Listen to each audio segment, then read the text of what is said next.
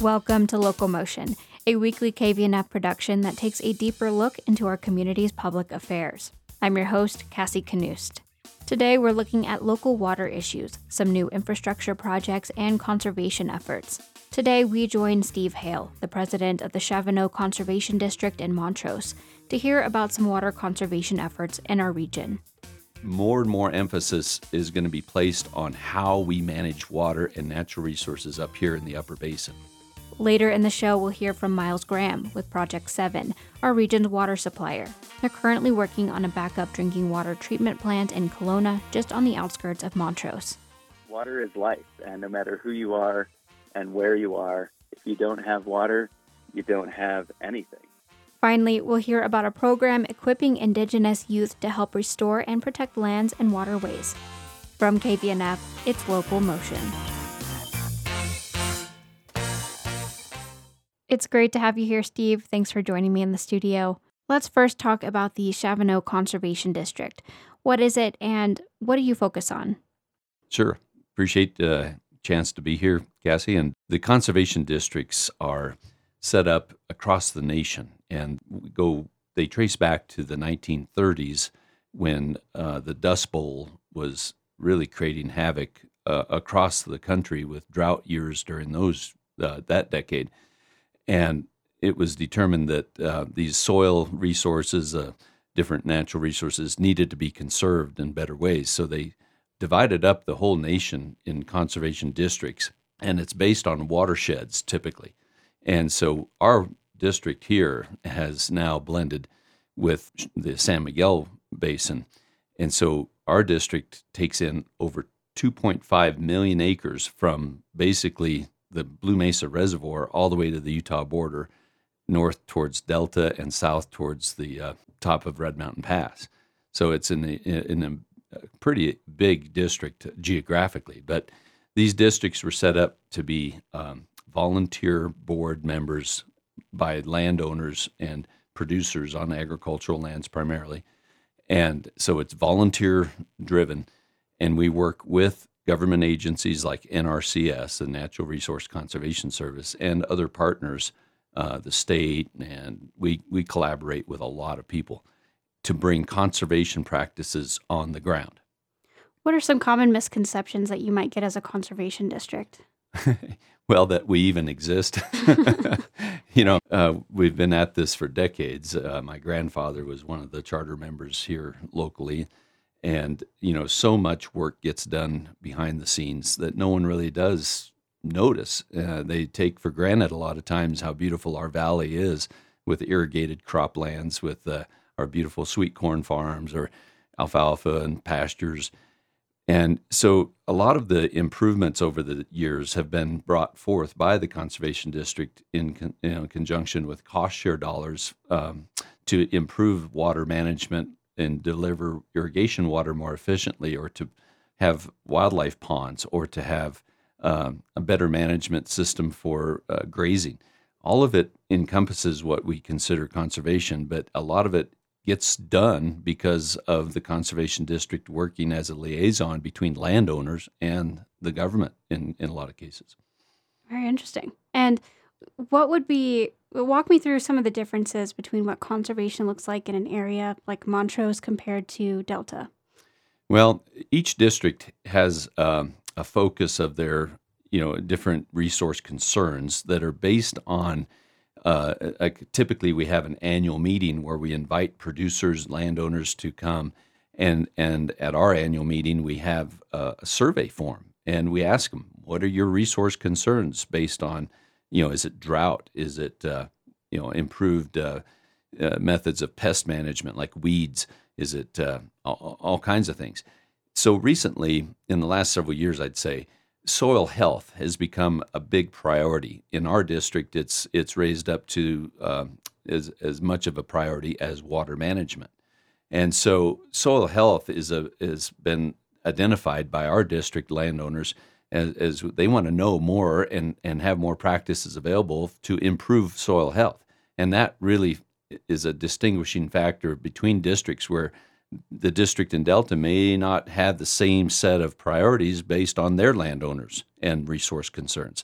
So it's really cool that up here in Montrose, we've really jumped on that soil health bandwagon and really developed a lot of programs for landowners and really promote things through education.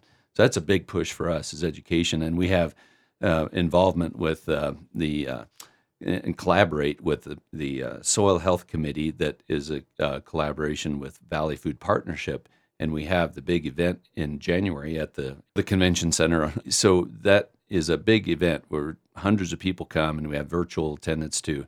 2-day event. We have nationally known speakers come in on soil health and regenerative agricultural practices. It's a great educational process. And then we have so much more. We actually employ a district manager, Penny Bishop, and we employ an education director, Mindy Stewart, and then we have other staff members. They do a tremendous job every day of the week, really helping put all these things together. And for listeners who may not understand the ins and outs of our soil health here in Montrose County, in our area, how would you explain to them the situation in Montrose? Well, soil health, it's kind of a buzzword lately, but it encompasses a lot of practices that growing up, I just knew that, hey, if you wanted a good crop, you should take care of your soil first. But it goes back to the old days. They used manure from cattle or livestock. They used cover crops. They used what they call green manure crops. Because back in those days, they didn't have commercial fertilizers and pesticides, herbicides available. So they had to take care of their soil more of a natural process. So we're kind of getting back to that in so many of these newer techniques that actually capture getting organic matter back in the soil. That's number one thing. If you want to conserve moisture, 1% increase in organic matter in the top few inches of soil will save 27,000 gallons per acre.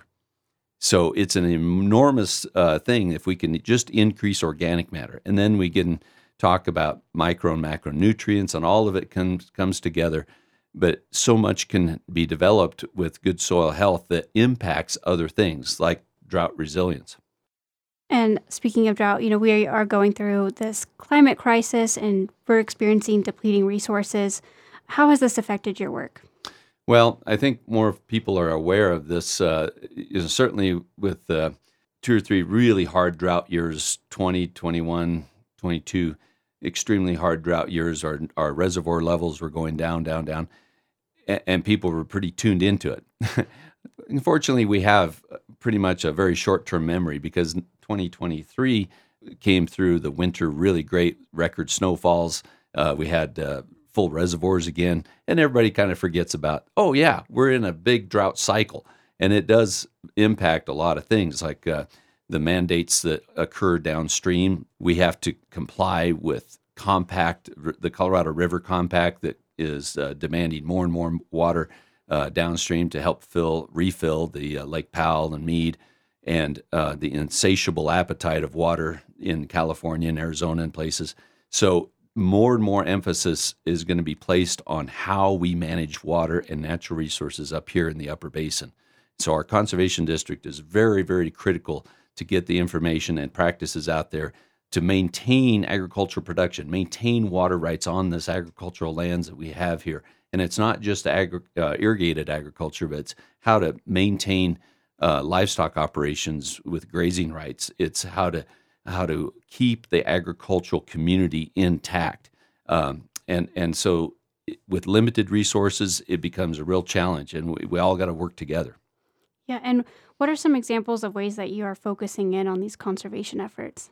Well, so a lot of the programs that are out there, we're big promoters of things like the STAR program from the state of Colorado, passed a law that allows for funding of soil health through an incentive program called STAR.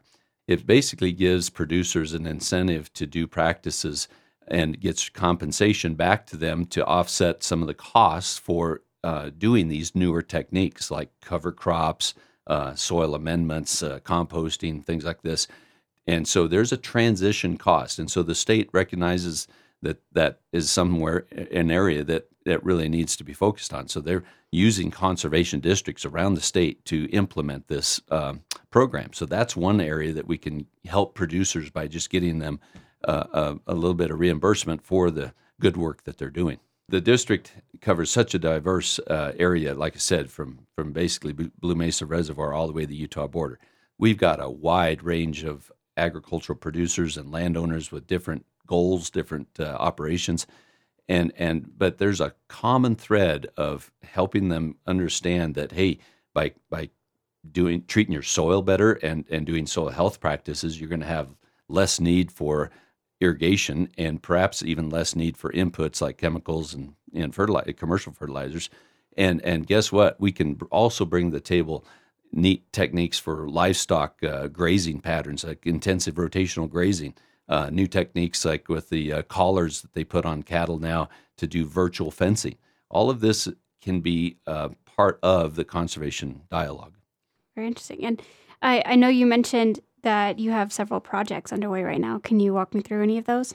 Well, we have the STAR program, and we have a lot of producers. We're actually signing up some new producers for this next round, and so we're actively involved with that. We have our district right now just received a matching grant from the state of Colorado for educational purposes primarily, and so we're going to be really ramping up that education component and getting out to the schools. And we have a great event in the spring down on the River Bottom Park, the River Festival. We have hundreds of kids come through in the spring to learn about conservation, a lot of different partners. That's a tremendous thing that Mindy Stewart puts on.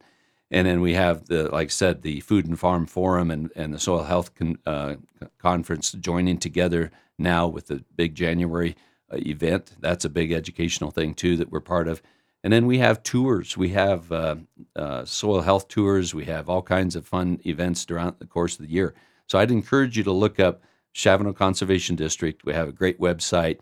Get connected to us. If you're a landowner, come and ask us questions because we can sure point you in the right direction. Do you have anything else you'd like to share that I didn't think to ask you? Well, I just really appreciate the chance to get the message of conservation out there. And point out that we do have limited acres, and it's getting more and more pressured from development and other land uses. And if we intend to have this community of local food or regional community of agricultural producers, and it really makes the valley a wonderful place to live. So quality of life all plays into it. And so we really want to maintain that bigger, broader picture of how this land is used.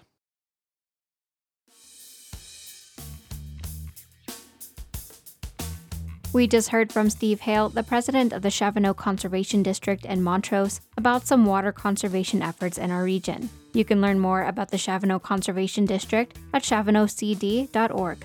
Up next, we hear from Miles Graham with Project 7, our region's water supplier. Project 7 is working on some new water infrastructure in Kelowna that would provide a backup drinking water treatment plant. Miles, can you tell me about the proposed water treatment plan? Why is it happening, and why is it important for our area?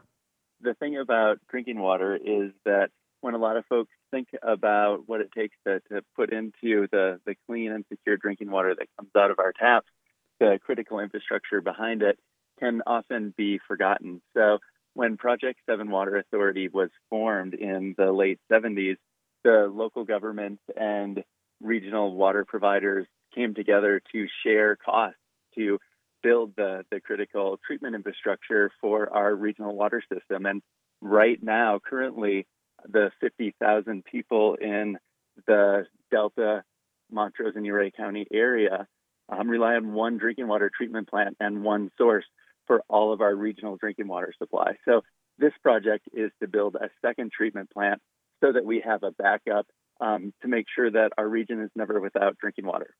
Why did Project 7 choose Kelowna as the site? That's a great question. So actually, when the Ridgeway Reservoir was commissioned back in the mid-'80s, there have always been plans for a second regional drinking water facility on the south end of the Project 7 Water Authority service area. So initially back in the late 80s, there were plans for this treatment plant at the dam site in Ouray County. And over the years that those plans have evolved, and we actually owned a smaller parcel on Spud Hill Road in unincorporated Ouray County. And the current site that Project 7 owns is just south of Kelowna, about a mile from the Montrose County line in Ouray County. That site's a little bit bigger. It gives us more flexibility to design the facility, and it also works really well from a hydrological perspective.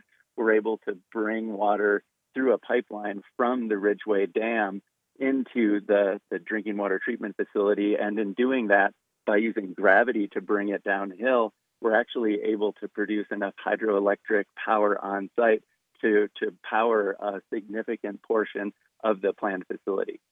I know that there's a timeline for the project, so where are you at right now and what progress has been made so far? Right now, we are moving into the design build phase for the project. So just last year, the Project 7 Board of Directors, comprised of representatives from the City of Delta, the Town of Olathe, the City of Montrose, Tri-County Water District, Minokan and Chipeta Water Districts, brought on board a design build team to advance the design of the project and start bringing some firmed up cost estimates to the project. So that's where we're at today. The planning and design phase is moving forward. We hope to be at about 35% of that design by early in 2024. The plan is still to have the water treatment plant operational by sometime probably late in 2026. And what kind of security does having this second water treatment plant bring the area? That's another great question. And the right size for this plant, the right location for it, and finding the highest value in terms of what the cost will be have been the big questions for our board and for the community. So the size of the current plant right now is anticipated to be about 6 million gallons per day. And the reason we landed on that size is because the indoor water usage in our communities right now is about 5.5 million gallons per day in the wintertime. So that's the essential drinking, cooking, bathing, the essential water functions and needs for our community are right at about that 5.5 to 6 million gallons per day. So we want this facility to, in a scenario where our current single source system may have an issue, whether it's an infrastructure issue, whether it's an issue with the Gunnison Tunnel, which is the only source for that water that we treat for our community today, or if it's a wildfire in the Gunnison Basin, this new facility will be designed to make sure that our region is never without water. How has the ongoing water crisis impacted your work? And that's one of those things with everything that's going on in the Colorado River Basin and all of that discussion. There's certainly greater and greater uncertainty about water supplies in the West. So from that perspective, it does make the work that we're doing a little bit easier for our communities to understand why it's so important and why it's so important to do now. From a local perspective, one of the important parts of this project is that it's not talking about bringing in and developing new water rights. It's going to draw upon water rights that all of the Project 7 members currently own, water that's held in the Ridgeway Reservoir. And that water is currently accessed today through trades and exchanges. But this new facility will give all of our members direct access to water rights that they already own. So that is a good thing with everything that's going on in the broader context of water in the West. How does Project 7 fit into our area's conservation efforts, or is that a completely separate conversation?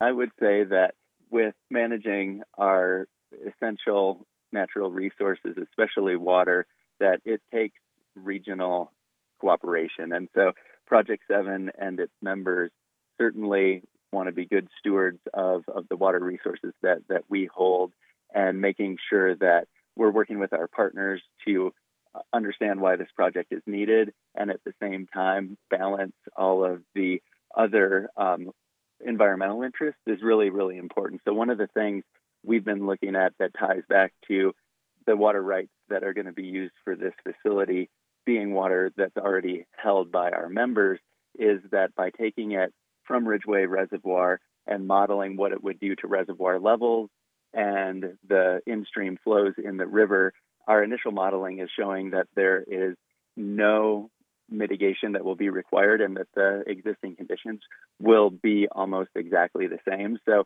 we're in the process right now of doing what they call an environmental assessment that looks at all of the different environmental considerations for a project like this. And we anticipate that document to be ready early next year for public comment. So that will show all of our partners, including conservation groups, what the impacts of this project will be and how we're going to manage all of those important environmental considerations. You recently, this week, actually held another open house for the project at the site. What are examples of some feedback that you heard from the community during this open house? This is the second community open house. We've been doing one every year, working with our partners and our members. And we had a really good turnout at the site of the proposed treatment plant. We've got a big pole barn out there and had some great discussions with our community last night. I would say one of the biggest themes we heard is that this is an important project. There's an understanding for why it is needed. But the big question for all of us is, how do we pay for it and how do we deliver it in a way that delivers maximum value for all of our members? So that is why the phase that we're entering now of design, build, and looking for where we can add the most value, where we can save the most cost. That's going to be the issue that we're really focused on. So it was good to hear from our communities that there's an understanding of why the project is needed, how important it is, and that we all need to work together to understand how we pay for it and deliver the maximum amount of value. What are some examples of ways that you're looking to save money in some areas or maximize funding in others? That's a great question. And this project is actually 3 pretty substantial capital projects all wrapped into one. You've got, of course, the drinking water treatment facility itself, but you also have the raw water pipeline taking water from the Ridgeway Reservoir to the facility. And then once that water is treated on site, the third project would be to have a raw water or a finished water line, the water that's already been treated and is finished and ready for drinking by our customers out into the distribution system. So you've essentially got the treatment facility and 2 pipelines, each of which would represent a major capital project on its own. So looking at them all together, there's some opportunities to phase elements of the project, like the finished water line, to build some of those facilities later as needed and save some upfront costs. There's also, when we're looking at different treatment types, some ways to save some money there. And without getting into a lot of technical information, one thing we're looking at is if you're driving south of Kelowna and looking to the west, and you see up on the hillside there at our site, we've got a big green pole barn that's already there today. And so we're looking at how can we use that structure for some treatment facilities and things like that to bring the costs down. So our design team is looking at all the options, bringing them to the board so we can make smart decisions about where we can save some costs and save some money without decreasing value. And is there anything else you'd like to add I didn't think to ask you? Cassie, I would just say in sum that water is life. And no matter who you are and where you are, if you don't have water, you don't have anything. So that's why we're pursuing this project and believe that after 40 plus years of planning, it's time to deliver on this important piece of infrastructure. You can learn more about the Project 7 Water Authority and the proposed water treatment plant at project7water.org. Next, we turn to the Forest Stewards Youth Corps with the Mountain West News Bureau's Emma Vandeninde. The land and its waterways have long been sacred to Indigenous people, and they know how to care for it well, considering the land used to be theirs. Now, some groups are recruiting Indigenous youth to restore and protect these areas. Emma visits a pueblo in New Mexico to see how one crew is doing just that. Just cut loose branches, any low-hanging branches. It's a hot, sunny morning in Jemez Pueblo. Alan Baca, a crew member from the Forest Stewards Youth Corps, is giving instructions for their project at a trailhead near a red rock formation. The site is going to be anywhere within the grounds. Don't worry about those ones outside the boundaries. They start cutting and sawing. Branches overflow in their pickup truck bed. But Baca makes sure they take care of every tree. Sam, if you want to head down to that tree right there and just prune that one, and me and Mel are going to go around collecting. Behind each branch is a lesson to these indigenous youth about giving back. It's not just for the benefit of me, it's for the benefit of the community and then our future as well, our future kids and our future governors. The Youth Corps summer program is for 15 to 25-year-olds like Baca. 5 crews across New Mexico are trained on natural resource careers, all while restoring the land. The Jemez Pueblo crew, which joined in 2020, is the only one on indigenous land. For a little over 2 months, they work on a variety of projects, like thinning forests to slow wildfires, or removing invasive trees by streams. One of their projects is by Jemez Springs. On the side of a cliff is an image of a woman wearing a shawl, which is spiritually important to the Jemez people. Baca says work like this is much more than cutting down trees. We just have deep connections with our own lands as well. And taking care of your land just feels like you're just taking care of, yourself as well. There are other indigenous conservation groups in the Mountain West, like Ancestral Lands Conservation Corps. Their crews work on habitat restoration projects on tribal lands in New Mexico, Arizona, and Wyoming. But Chaz Robles, the director of Ancestral Lands, says recruitment has been challenging. Along with factors like low pay, there's another barrier: trauma. Indigenous people used to inhabit and manage these lands, but the federal government forced them onto reservations. And that history hasn't always been acknowledged in natural resource jobs. To totally ignore the indigenous people who inhabited those lands, it's a huge injustice. Still, conservation is interwoven into indigenous teachings, and they know how to care for the land. A 2021 study showed that indigenous managed lands accounted for protecting about 85% of the world's biodiversity. Robles says investment in youth training programs is critical. So reconnecting those young folks to those places and spaces is a really powerful opportunity for those young folks to really find a passion for the outdoors and the lands and the waters that their ancestors inhabited. And that passion is being pursued. 30 people from Jemez Pueblo have already gone through the Youth Corps programs. And of the 23 people who served on all of the crews this summer, 12 said they are pursuing or plan to pursue a career in natural resource management. Kyla Magdalena had a similar experience. She expected to go to work straight out of high school until she fell in love with tree plot planning. It was kind of like a scavenger hunt because they would just give you like the map and the coordinates. Now, she wants to study geographic information systems. That really inspired me. So I plan to get my degree and come back to the community and help out with land. That's paramount for people like John Galvan, the tribal forest manager for Jemez Pueblo. He says the work doesn't get done without the trainees' help. He gives them all the same advice. Go out and explore the world. I will see what's out there and get your education, but do come back again to help our people, our community, our landscape. Galvan hopes that more indigenous people will take up conservation and use their knowledge of the land to help preserve it for years to come. That's what it comes down. What are we leaving up for our future generations? So it's great to have these kids that are interested right now. Hopefully we can direct them to become foresters again, hydrologists or any entomologists again.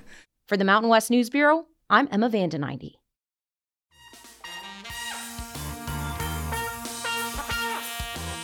You've been listening to Local Motion, a weekly KVNF production that takes a deeper look into our community's public affairs. Thanks for joining us today, and a special thanks to Steve Hale and Miles Graham for contributing to today's episode. For KVNF, I'm Cassie Knust.